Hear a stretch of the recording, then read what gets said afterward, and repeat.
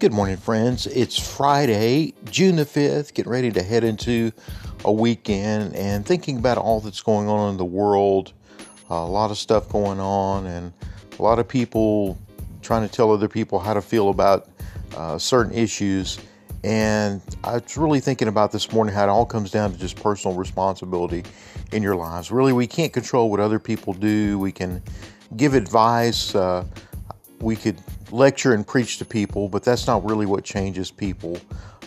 People are more persuaded by what they see in our actions in our lives. And as Christians, of course, we should model example of Christ. We all fall short of that ideal, but we strive for it. But personal responsibility is something that's lost in our society. It seems that people want to blame everything on one particular thing and not look at themselves. I love what Benjamin Watson said. He said, "Only a fool looks in the mirror and walks away unchanged." And that's really good. We all should look at our own lives and ask God to search us if there's anything in our lives that's wrong attitudes, maybe the wrong way we feel. And certainly we need to listen to other people.